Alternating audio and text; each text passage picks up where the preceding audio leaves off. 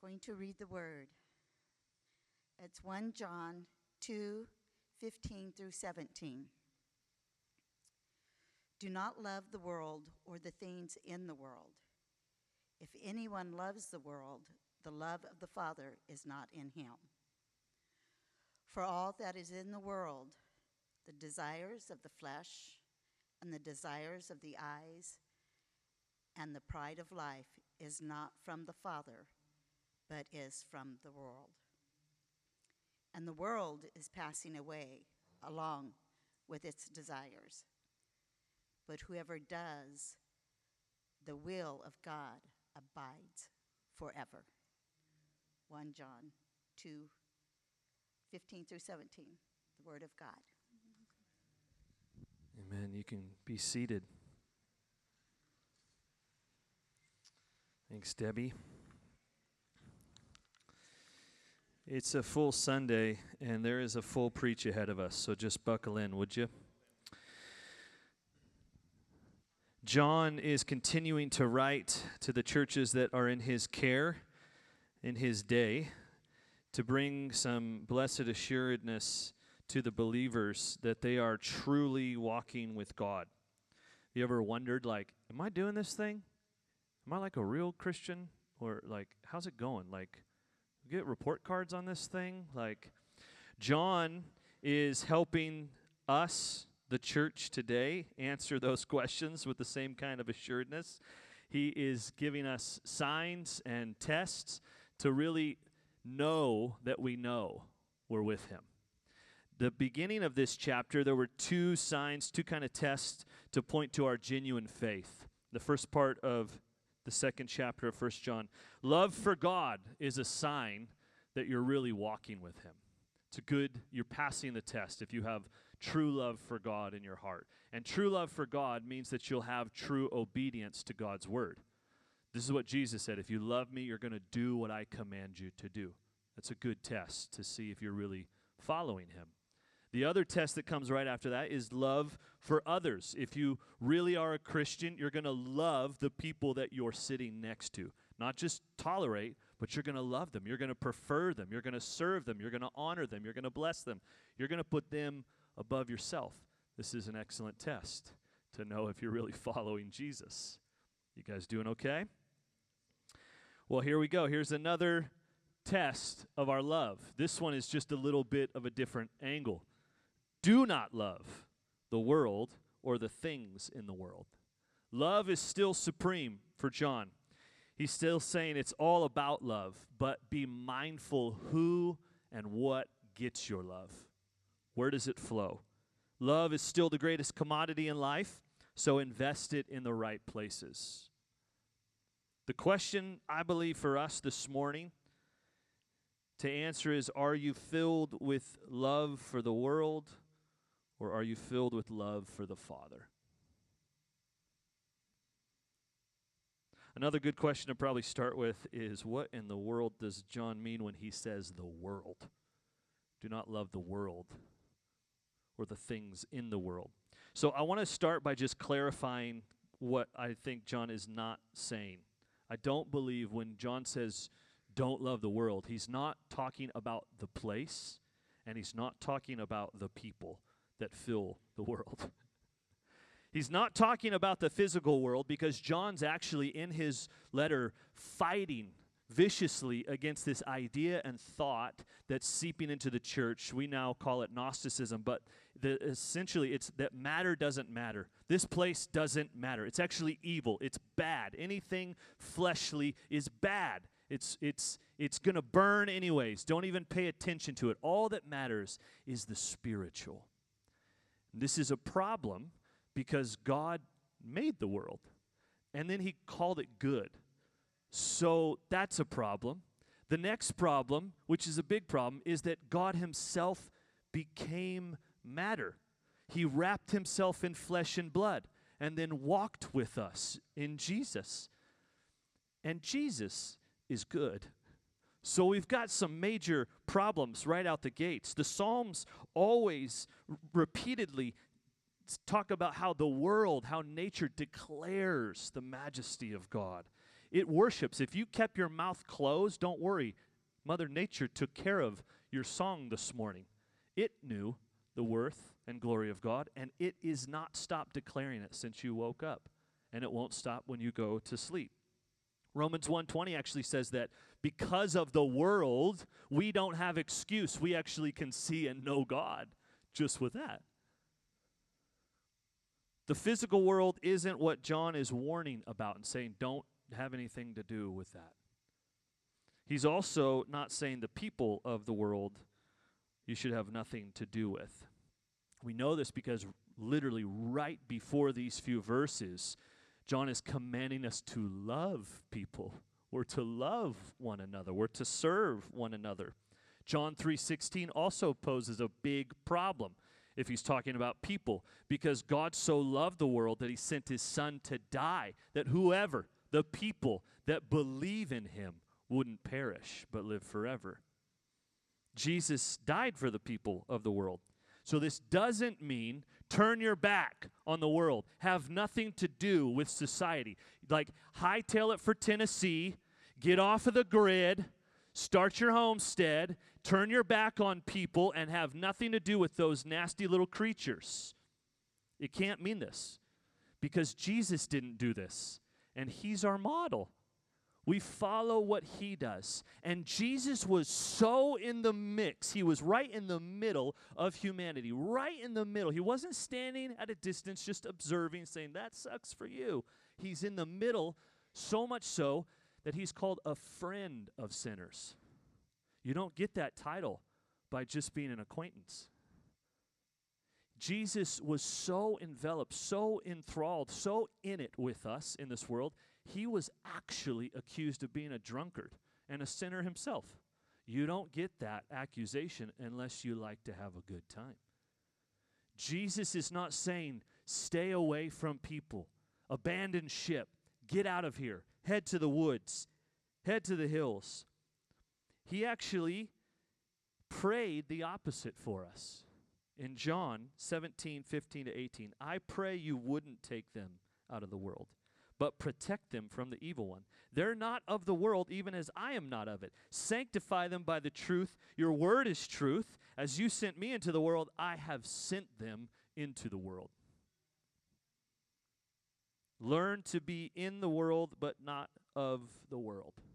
We're actually called to be a part of this place. We're called to be a part of this city. Our voice matters in this place. We're called to be a part. We're called to love the people, but we are to have no part of this place and the ways of the people in us. The world that John is referring to is a system run by a spirit. The world is this. It's the world that has abandoned its creator and lives apart from his rule. This is the world that John is talking about. Ephesians 2:1-3 is helpful for defining this. And you were dead in the trespasses and sins in which you once walked, following the course of this world, following the prince of the power of the air, the spirit that is now at work in the sons of disobedience, among whom we all once lived in the passions of our flesh, carrying out the desires of the body and the mind, and were by nature children of wrath like the rest of mankind. You see that phrase, the course of this world. It kind of paints this picture of a rushing river, a river that has a force. This is where we find ourselves in the world. The world's not some stagnant cesspool that we're just kind of floating in like, it's so terrible being here. That's not the world. The world is actually, there's a current that's flowing violently in a very specific direction. And that direction is disobedience. And that direction ultimately ends in death and separation from your creator. This is the flow of the world, if you go along with it. God's created the world and the people that fill it, and they're good. This was his design. But because of sin and its corruption, the world is now under the power and the ways and the system of Satan. And he is the one that's directing the course of this world. He's the one that's fueling the violent river flowing away from God. Just a couple chapters ahead in 1 John 5:19, it says this, "We know that we're children of God, and the whole world is under the control of the evil one." We're not fighting against flesh and blood. The problem isn't a place, and it isn't a people. This is not the issue. We're fighting the prince of this world. And we're fighting a spirit that's now at work in the sons of disobedience. We're fighting the world that Satan is steering and coaching and directing and discipling to build his kingdom. Another way that we could talk about Satan's way of running the world is worldliness. This is another word that we could use. And C.J. Mahaney has this great definition in his book of worldliness. It's a love for this fallen world, loving the values and pursuits of the world that stands opposed to God. More specifically, it is to gratify and exalt oneself to the exclusion of God. It rejects God's rule and replaces it with our own. This is the way of the world. And John is saying, do not give your love. Do not give your heart. Do not give your energy. Do not give your money. Do not give your devotion to the world that promises you everything if you would just reject Jesus and trust it and trust yourself. The ways of the world and Satan are constantly trying to disciple us and teach us their rhythm of life, their way of living. And often, if we go along with it, we will receive temporary reward. We actually could get success. We could get pleasure. We could get power if we play the game that the world is playing. But make no mistake, the end goal of our enemy is to lead us to a place where we see no need for God. So we reject his son. And ultimately, we will suffer the same wrath that is coming for him. Have nothing to do with the ways of this world and the one who's pulling the strings. John points out there's three main ways that Satan pulls on us. These are not the only ways, but they are three major ways. Our flesh, our eyes, and our pride. We are all susceptible to these things, and each one of us is in a war right now against them. It may look different for you, but we are all fighting against these things. Each one of them comes with its own kind of unique traps, and I think as well some unique tools to help fight against them. So I want to just go through those together this morning as we become hopefully sober to what's happening around us. The desire of the flesh. These desires have to do with our physical body. The word desire, actually, it can kind of have like a positive tone to it, right? Like, I desire to be a better husband. I desire to be kind. I desire to be a better Christian. Another word that's used here often in this translation, I think it actually captures a better essence of what is being said, is lust. Lust of the flesh. And lust is an over-desire. You can have desires. It's natural to desire things. But sometimes those desires can have us. They control us, manipulate us. They move us forward. They compel us. They grab a hold of our hearts and our minds. We may naturally want to jump in this kind of desire of the flesh or lust of the flesh to like sexual desire or sexual temptation. And that is a part of it, but it's not just sex. It's food, it's drink, it's comfort. Ooh, yeah. It's control. There are natural desires. You need to eat. You have a desire, probably right now, of what you're just thinking, like, when he's done moving his mouth, what am I going to put in my mouth? I'd like him to be done moving his mouth so I could fill my mouth right now. We have a desire to eat, but what the word calls us to is not to be directed and led by our stomach. We are to be directed and led by the Spirit. You have desires, and that is good. Pleasure isn't the problem. An over-desire for pleasure is the problem. The trap here is that it will make you happy. It will bring you peace or some kind of satisfaction if you just keep going. If I have one more beer, I'll get there. If you have one more cookie, you'll get there. If you have one more sexual experience, you'll get there. If you have one more nap, you'll finally get there to the place where you're trying to get, but everybody's ruining it for you. Pleasure is not the problem. God actually gave us sex. God gave us taste buds. God gave us the Sabbath for rest. God created the best things in life. But when we give our hearts to those things and not to God, then we fill ourselves with the love of the world. And the love of the Father cannot be in us. There's no room for it. So the tool to fight against this trap is self-denial. It's not sexy. The world will never teach you this move. Do not expect it to pop up on your feed today. Self-denial, try that out. Galatians 2:20, I've been crucified with Christ, and I no longer live, but Christ lives in me. The life I now live in the body, I live by faith in the Son of God who loved me and gave himself to me. The world will actually tell you to pursue your desires at any cost, but the Spirit will say, pursue Jesus at any cost. Romans 13:14, put on the Lord Jesus Christ and make no provision for the flesh to gratify its desires.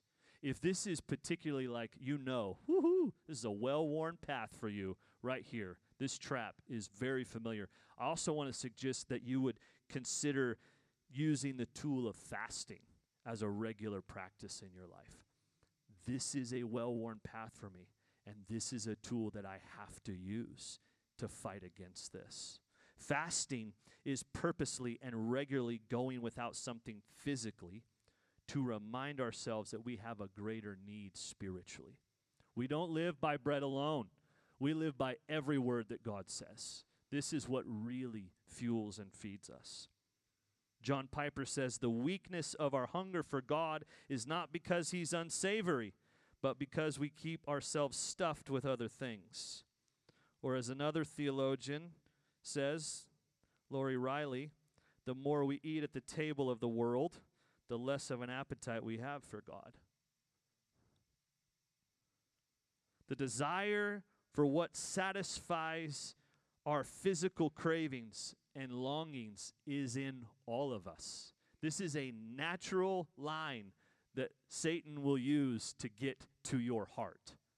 He knows if you're here and if you have a body, you are fighting this war. Or at least you should be fighting this war. Be aware. Do not just run from it, whatever it is.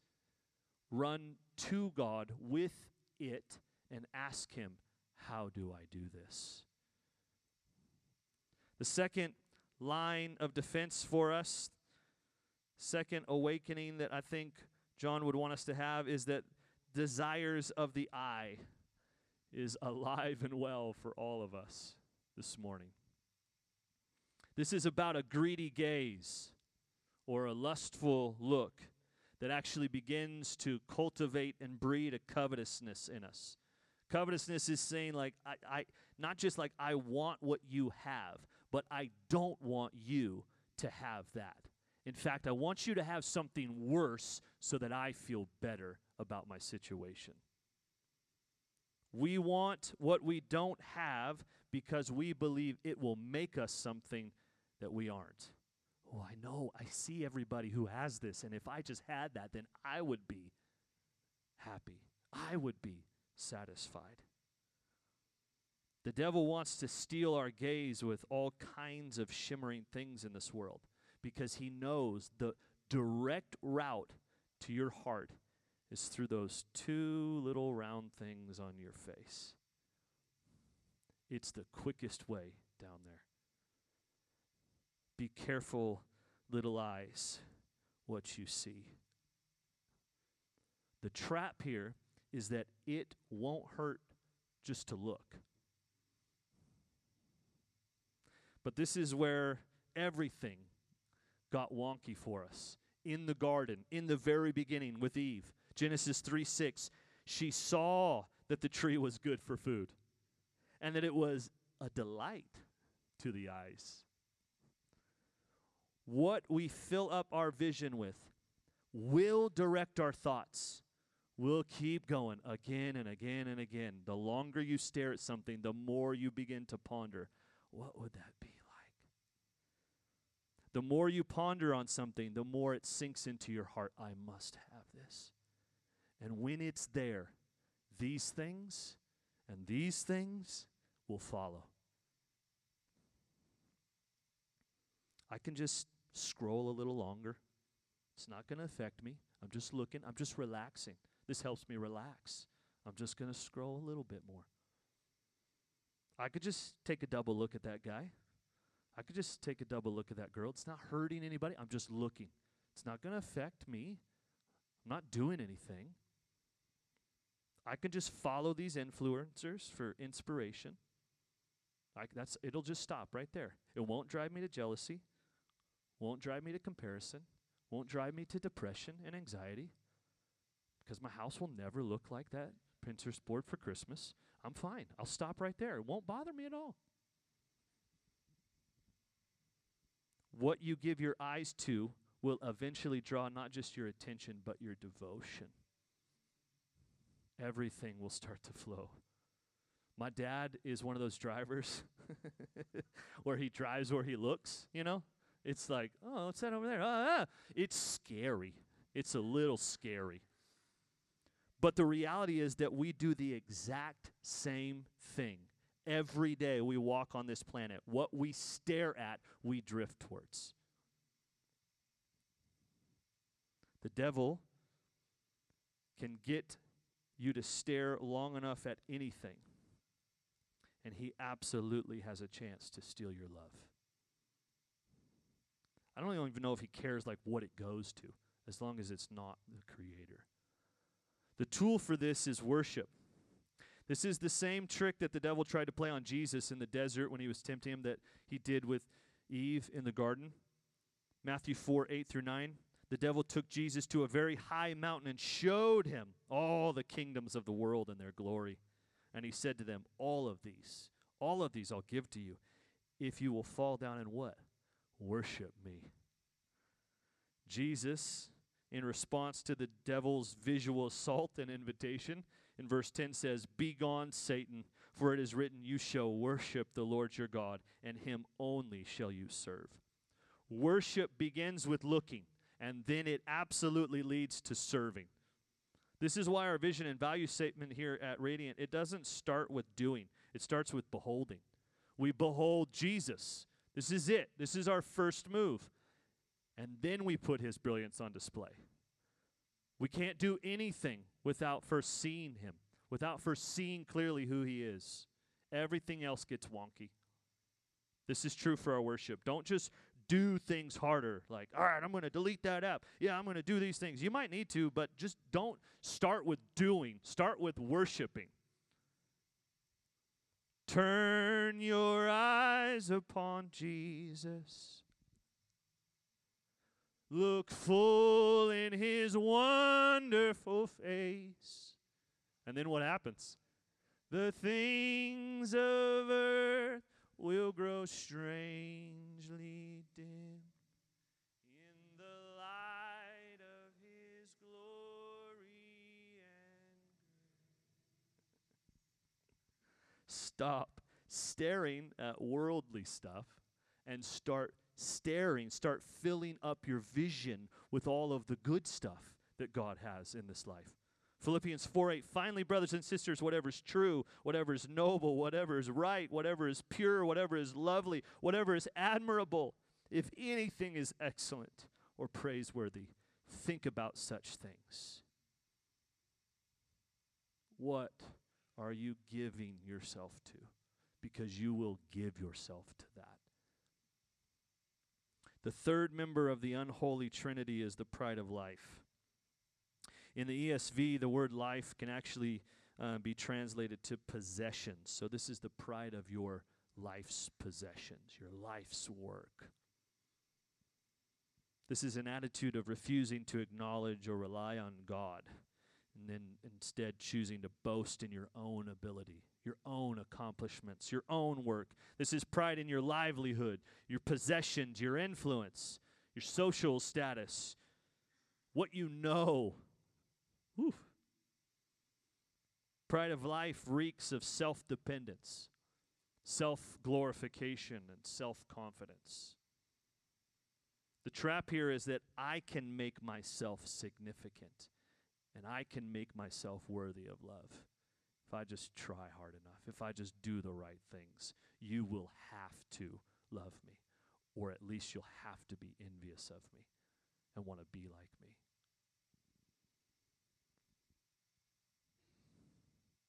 If you can make something of yourself, you'll prove to everyone that you're worthy of their love.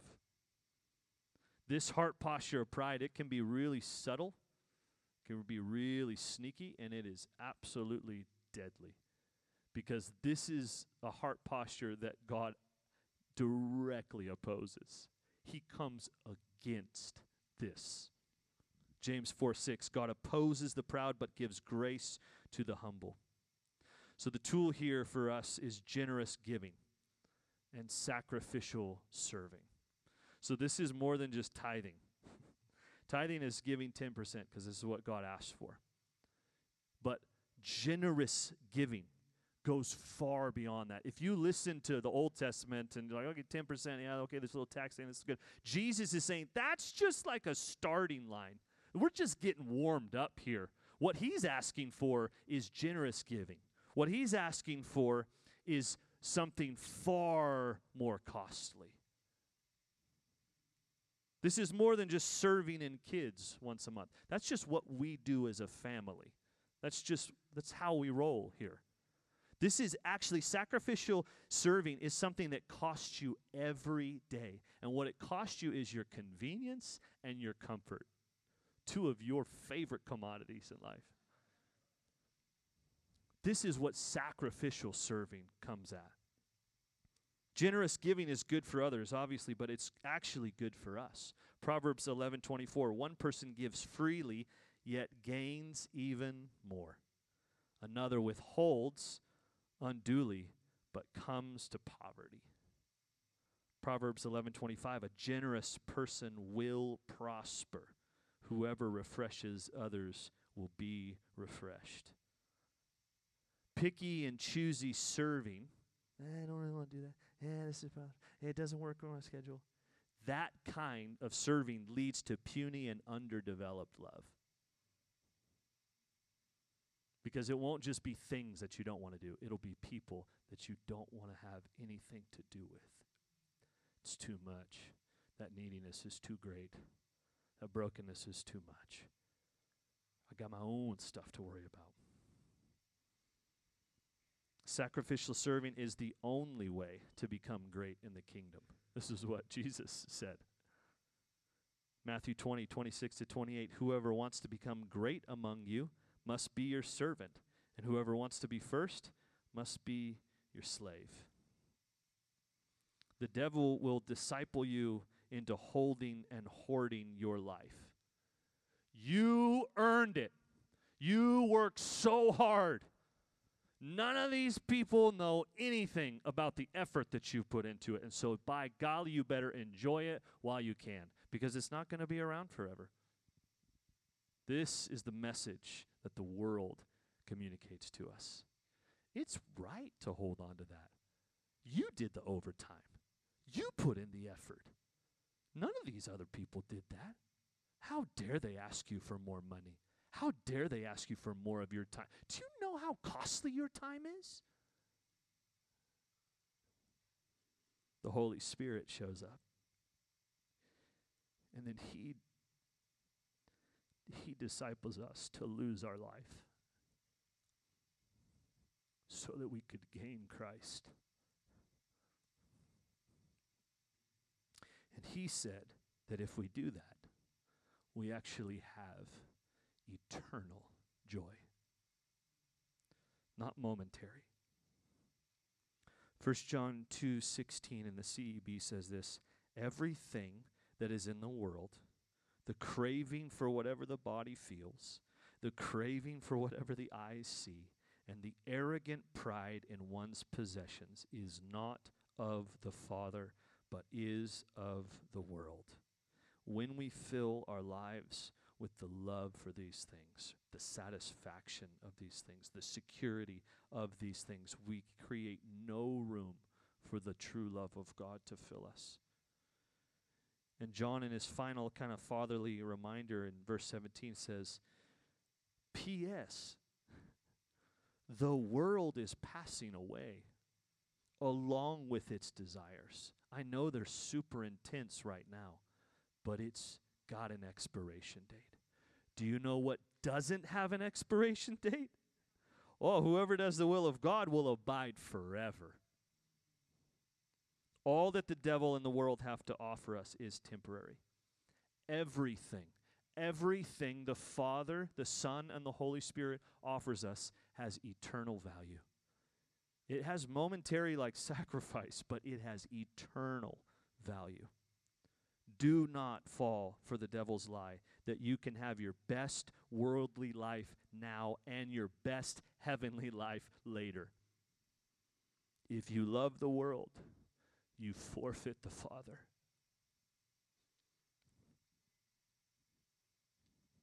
Investing in the world and its ways that are fading is foolish. Wisely doing the will of God will have eternal reward and security for you. Matthew 6:19, these are Jesus' words. Do not store up for yourselves treasures on earth, where moths and vermin destroy, and where thieves break in and steal, but store up for yourselves treasure in heaven, where moths and vermin don't destroy, and where thieves do not break in and steal. For where your treasure is, there your heart will also be. What has your heart today? What has your love today? This is where we're just going to sit for a few minutes. I know that there's been a lot that's been happening, but man, I think this is a needed moment to just sit and ask, what do you treasure most in this life? This is where your love will flow. It is flowing right now. You can put on a facade of something, but underneath, what do you treasure most? What is it? I want us to just pause and ask the Holy Spirit this morning to bring attention to one of these areas. We're fighting on all fronts. We're all aware of this, very much so. But what is the one area right now where the Holy Spirit is just gently putting his arm around you and saying, I know. Let's do something about this. Is it the desires of the body? Do you want to feel something? Is this hunger growing insatiably in you? Is it the desires of the eye? To have something? Possess something that you don't right now? Is it the pride of life to be something? Let's just pause for a second and ask, Holy Spirit,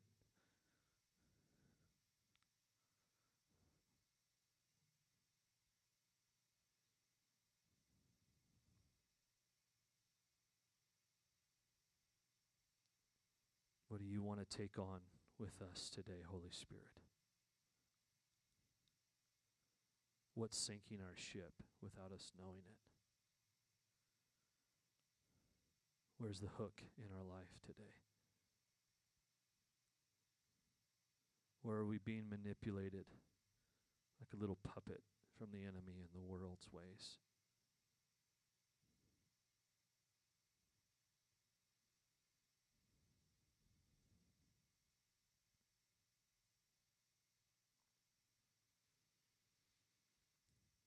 as you sit and as you ask and have a conversation with the Holy Spirit about these things, I just want to remind you the exhortation that came right before these verses.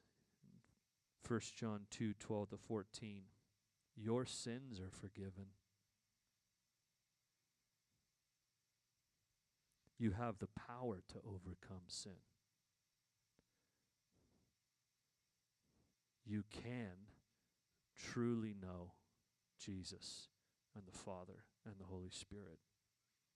You don't have to just do things for Him. You can live with Him in communion. We're going to open up the tables to come and receive communion. There are 4 stations in the back. There's 2, and then in the front there's 2. I want us to come to the table, and I want us to receive. We do this almost every week that we gather together. It's not a tradition. It's a step of obedience, and it's actually a great joy and honor. We're not alone. I know it's like I felt so sober this week sitting with these things, like, whoa, I know all this stuff is coming for me. I can feel the barbs in my heart here in this world just pulling in these directions constantly. But we are not powerless, and our power comes directly from the one who called us. So when we come to the table as believers, we remember Him, not our strategies, not our game plan, but that He who is more than able, He who is seated on a throne, He who actually overturned sin and Satan and this world, He's the one who is working in us now. We have a partner. It's not on your shoulders. We are actually on His shoulders now. And this is why we joyfully come to the table. I don't got to make stuff up. Just get to stay really close and do what He says. So would you stand to your feet? I'm going to pray, and then we can come to the table, and you're free to go whenever you'd like. If you want to pray, something really kind of stuck out to you or is bothering you, then love to pray with you this morning. Jesus, we just posture ourselves before you, not before a teaching, not before ideas. We posture ourselves before you, the one who's able, the one who's capable, the King of kings and the Lord of lords. We posture ourselves to you, the one who's seated above. Just ask right now, Holy Spirit, would there be a cutting free today? For those who just feel stuck and bound up with desires of the flesh, would you come and cut loose the strings that are attached to their hearts? Would you come to those who feel bound up with desires of their eyes? It's just like, man, maybe I should just pluck these things out. Would you come and just snip free today their hearts from the enemy's grasp? Would you protect them from the evil one today? For those that just are sitting quietly in their pride, like, that sounds good, but you should see what I could do. Would you come? Would you deliver our hearts from pride today? Would you resurrect us into true life? Jesus, we trust you. Jesus, we need you. Holy Spirit, would you come now and fill us? Fill us to overflow. Like, just save us from introspection today. Oh, where am I off? Oh, what am I doing? Oh, how many times? Oh, what's my screen time? Oh, blah, blah, blah, blah. Would you just overflow in us right now, Holy Spirit? Would your love just come and flow inside of us to the point where it just pushes out all of that other stuff right now, Holy Spirit? There's enough of you here on planet Earth right now to do that in each and every heart. Right now, would you come, Holy Spirit? Fill us to overflow. In Jesus' name, amen. Amen. All right, would you come to the table? Would you go get your kids afterwards? And Lee, maybe you could play some music, or Joyce, and so it's not quiet in here. because nobody wants quiet. Nobody wants that. Love you guys. Thanks for staying in it this morning.